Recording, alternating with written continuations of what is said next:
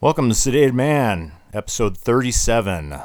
This is part 2 of a two-part series, How to Find Your Backbone After a Miserable Divorce, part 2. Can I remarry? Now, I know a lot of guys really struggle with this. We talked a lot last week about, how divorce can lead to sedation and it can make you feel pretty pathetic, like there's just no point. And I said we'd deep dive into the subject of can I remarry, because I know there's a lot of guys who beat themselves up, maybe due to their poor performance in the marriage, or beat themselves up because the spouse had some poor performance in the marriage and now they feel like they just weren't worth it. There are men who, look at scripture and they're like, oh my goodness, I'm just stuck. I can't do anything now. And then other men who will leave a church because they just can't make the subject level out for them in their own lives, and they feel, what's the point? And so they leave. So, and then yet other men who just never leave the house as a result.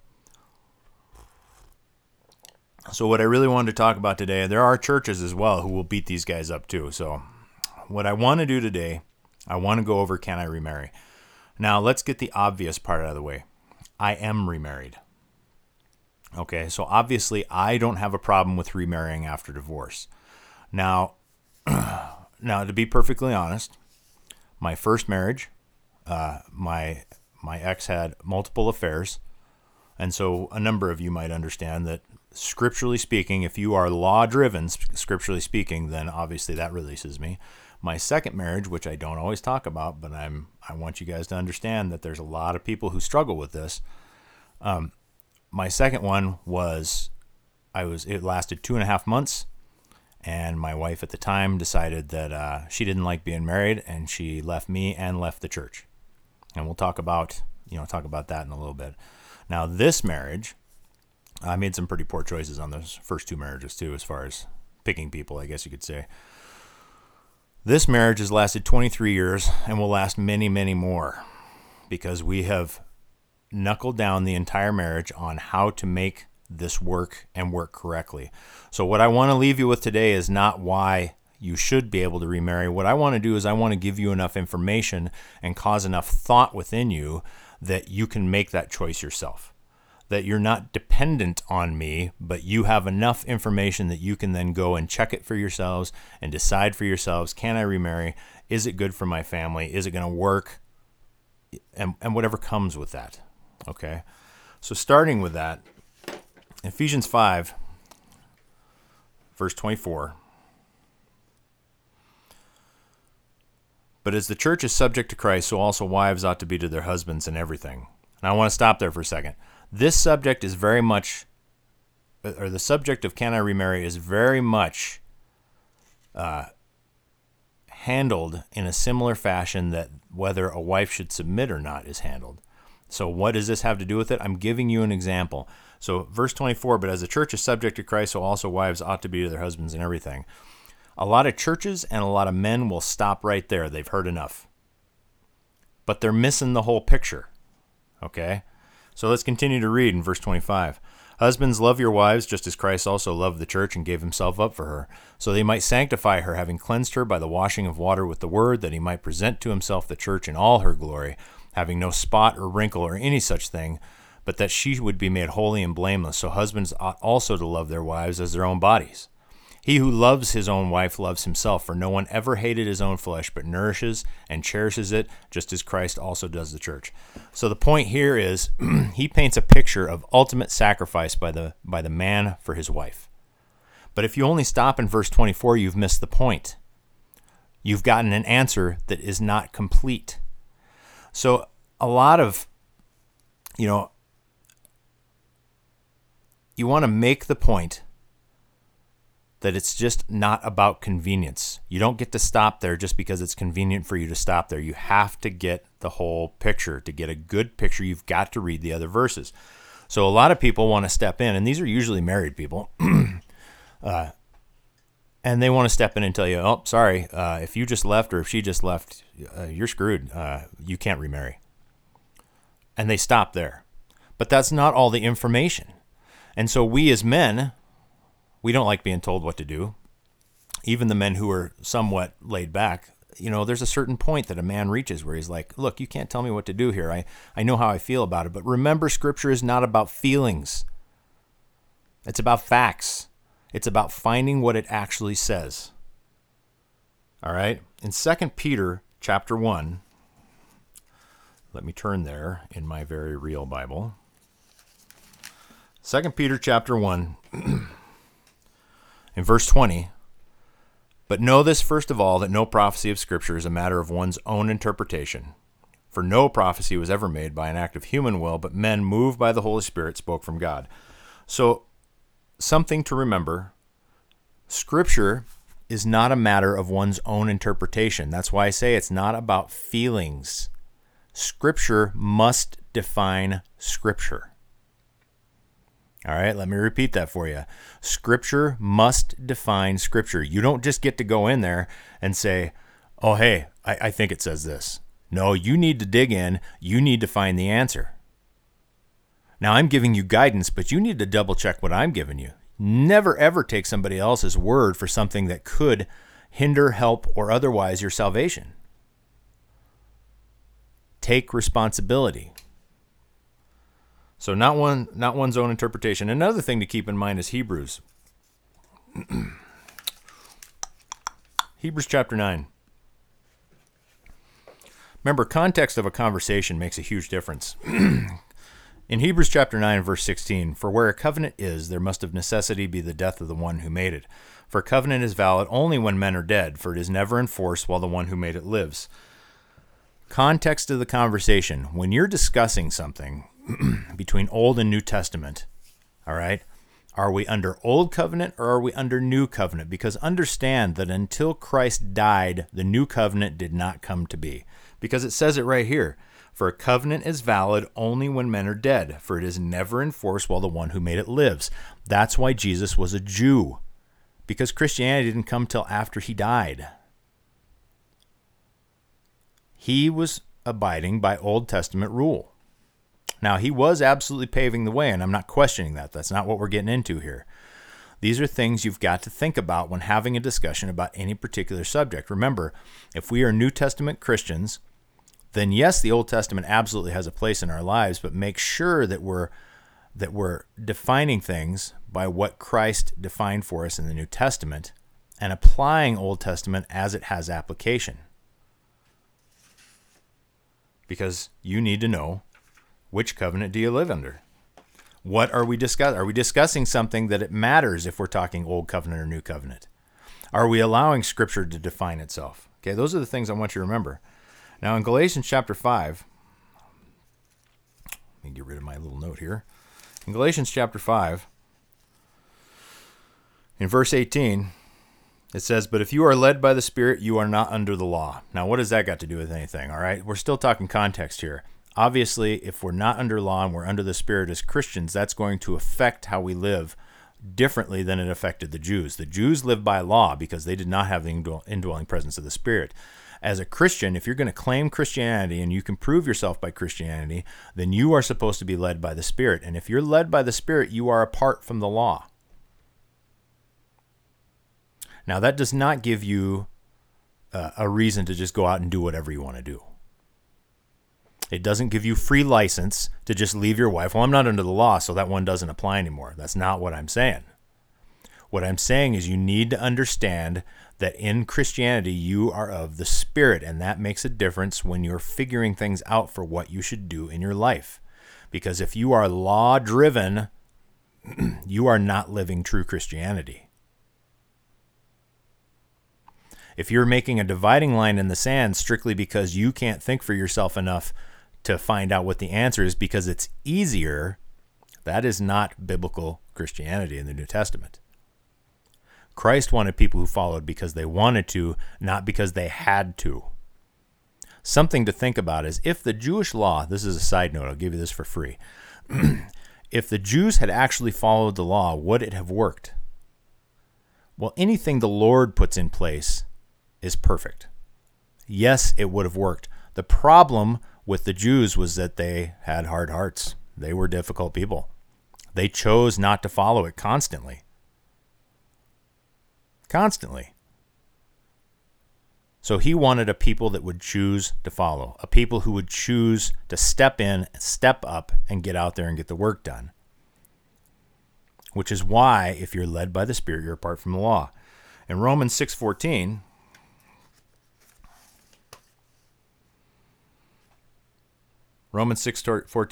for sin shall not be master over you, for you are not under the law, but under grace. So now we know that we're not under the law, but under grace. Now, does that mean that the law never applies? No. No, you still don't commit murder. You still don't do those things. But remember that the law was a tutor to lead you to Christ. Do not dictate everything you do by law, because the law led you to Christ. Law should not keep you in Christ. Grace keeps you in Christ. Why does that matter to how can I remarry? It makes a huge difference as to whether you can remarry, because you need to know who you are in Christ before you can make that determination. And if you are fuzzy, if you are living a Christianity that is not true Christianity, you cannot make a proper choice in that. You cannot apply proper resources. Start with a false premise and you're guaranteed a false conclusion. So what's being taught then? Let's talk about that for a minute. In Matthew 19:8, Jesus says that Moses permitted divorce, even though it hadn't been that way from the beginning, right? That it was because of the hardness of the Jews' hearts that he allowed it. And I mean, can you picture Moses, the poor guy, before his father-in-law advised him that, hey, you need to delegate some of this stuff out? The poor guy was getting hammered day and night with problems. And so I'm sure that allowing a certificate of divorce because he had a bunch of unhappy Jews was probably just a good way to get him out of his hair. I don't think he was trying to dishonor God. I think he was trying to honor God by trying to get the job done that God had given him to do. So keep that in mind. In Matthew 5, verse 32, divorce is allowed for sexual immorality. Now, I don't think anybody argues with that. We get a lot of that in the churches. If your spouse is an adulterer, sexually immoral, been going out on you, cheating, then by all means, you can divorce them and be free. All right? Now, the other thing that lets you out is death. 1 Corinthians 7:39 says death is allowed to separate a marriage. So we've got sexual immorality and we've got death, all right, which are both part of what? Part of the law, right? Now, yes, they were repeated in the New Testament, but there was something added in the New Testament that a lot of people will go straight to or they'll gloss over. Because as far as I can tell, a lot of people are still uncertain how they feel about it. Because the law portion of this is so much easier to follow. Why would a person continue to follow law after they become a Christian? Because it's easy. Because there's no thought involved. Okay, do not taste, do not touch, do not smell. I mean, those are all easy. We don't have to put any thought into those. But Christians are supposed to be thinking people. We are thinking men. If we're going to claim Christianity, and if we truly have the Holy Spirit, which only each of us can answer according to Scripture, then we must be able to know that. Now, in 1 Corinthians, chapter 7, verses 12 through 16, it talks about being yoked. I'll use the word yoked. That's my big word for the day, yoked. I'll use the word yoked.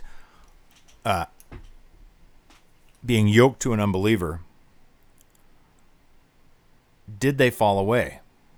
Okay, so this is where 1 Corinthians, let me go there.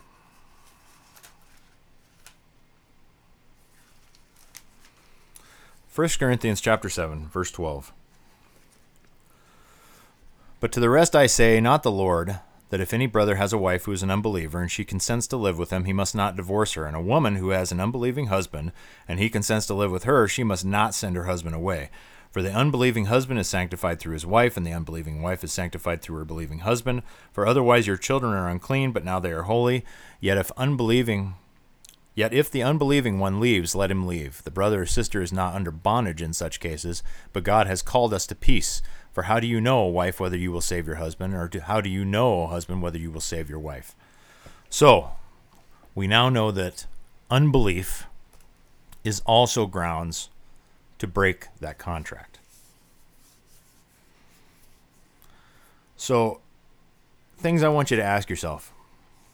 Perhaps you came into the church, perhaps you are divorced and you only recently became a Christian. Can I remarry? Let me point something out that I think a lot of Christians forget. If you were not a Christian prior, then Christian rules didn't apply to you. Let me repeat that. If you were not a Christian prior, then Christian rules did not apply to you. Now, yes, God honors marriage. God loves marriage. It's a representation of Christ and his bride. Okay? So, Scripture also says, come in the way in which you are. All right? So, come into the kingdom as you are. So, if the rules didn't, if you were not a Christian and you were divorced prior to becoming, let me back up. If you were married and divorced and then became a Christian, you came as you were. Can you remarry? Well, if you were not a Christian before, then you really have to weigh whether those rules applied to you as a non-Christian. Because we as Christians, of course, we have our times when we like to tell people, hey, you shouldn't be doing that. But if they're not Christians, they are not obligated to follow those things. When you become a Christian, you follow out of want and desire to do so, and a call to a higher purpose, not because you have to. So, was it before your Christianity? Did the rules apply to you? Now, some people would tell you, well, you were married. Marriage is an institute of God. All right, marriage has been smeared across this planet. Marriage is still a hallowed thing within the pages of Scripture and within true Christian communities. Catch that? True Christian communities. The thing to keep in mind is that the world has eschewed it, has just taken it completely off the map as a normal thing, and now it even questions why it's necessary. That is not the marriage that God instituted. The marriage that God instituted is in Scripture. Get in there, dig in there, and find out if yours was a scriptural marriage. So ultimately, I want you to think about this too. Can the Lord forgive your sin? See, there are so many things here that you need to consider. To say that you cannot do something, there better be a pretty definite and defining reason for that. Can the Lord forgive your sin? See, these are questions that you have to answer for yourself within Scripture. Are we trying to force ourselves under law, or are we living by grace? Do we understand the context of our lives as Christian men? Do we understand what Scripture has to say about us if we are divorced, if we want to be remarried? Are we just destined to wander the earth alone because our spouse left us? Those answers are in there. You know, when Scripture says, for the man who knows the right thing to do and does not do it, to him it is sin. So that means there could be a sin for me that is not a sin for you. There could be a sin for my neighbor who's a sin for him that is not a sin for me, which means there's some individual thought involved, which means there's some individual action involved, which means you need to get off your butt and go make those decisions happen. Make the choice. Prayer. And then pray believing. How's your prayer life? How's your life with your kids? How's your life with your parents? What is your attitude like? Do not be defined by your divorce. Be defined as a Christian male and find the answers. Look to marriages that you respect and you see great fruit and ask the hard questions. Don't just say, hey, Mike said. No. Mike is saying, here's the Scriptures, get in there and find the answers. Can I remarry? I believe for myself that absolutely I could remarry, yes. I make no apologies for that, and anybody who disagrees with me, that is perfectly okay. I appreciate your disagreement, and I appreciate the fact that you have the right and the conviction to do so. This is my conviction. I believe that more people can remarry than the church thinks can. That's my conviction.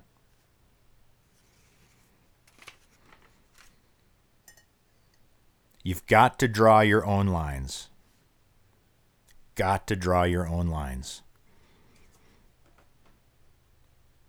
And I hope that this has helped guide your steps. Now, if this is your first time listening to us, I want to thank you for being here. If you've continued to listen, thank you for continuing to listen. If you know somebody who this can help, please share the podcast.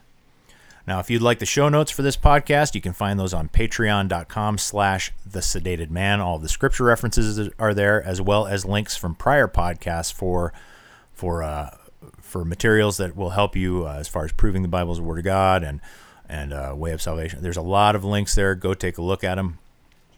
If you are watching us on one of our live platforms, you can also find us on our podcast platform, which is Anchor.fm, iTunes, Pocket Casts, Overcast, Radio Public, Castbox, Breaker, and Spotify. You can find us on Instagram, Facebook, and YouTube. You can also reach me directly, Mike@thesedatedman.com. That's Mike@thesedatedman.com. Any questions that you have, please feel free to send them to me. I'm also available for public speaking, whether your event's large or small. I'm totally okay with it. We will talk about biblical manhood, biblical masculinity. That's what we're going for here. Also, I'm available for mentoring, and once again, any emails I get, I answer them all. Please feel free. You guys have a great day.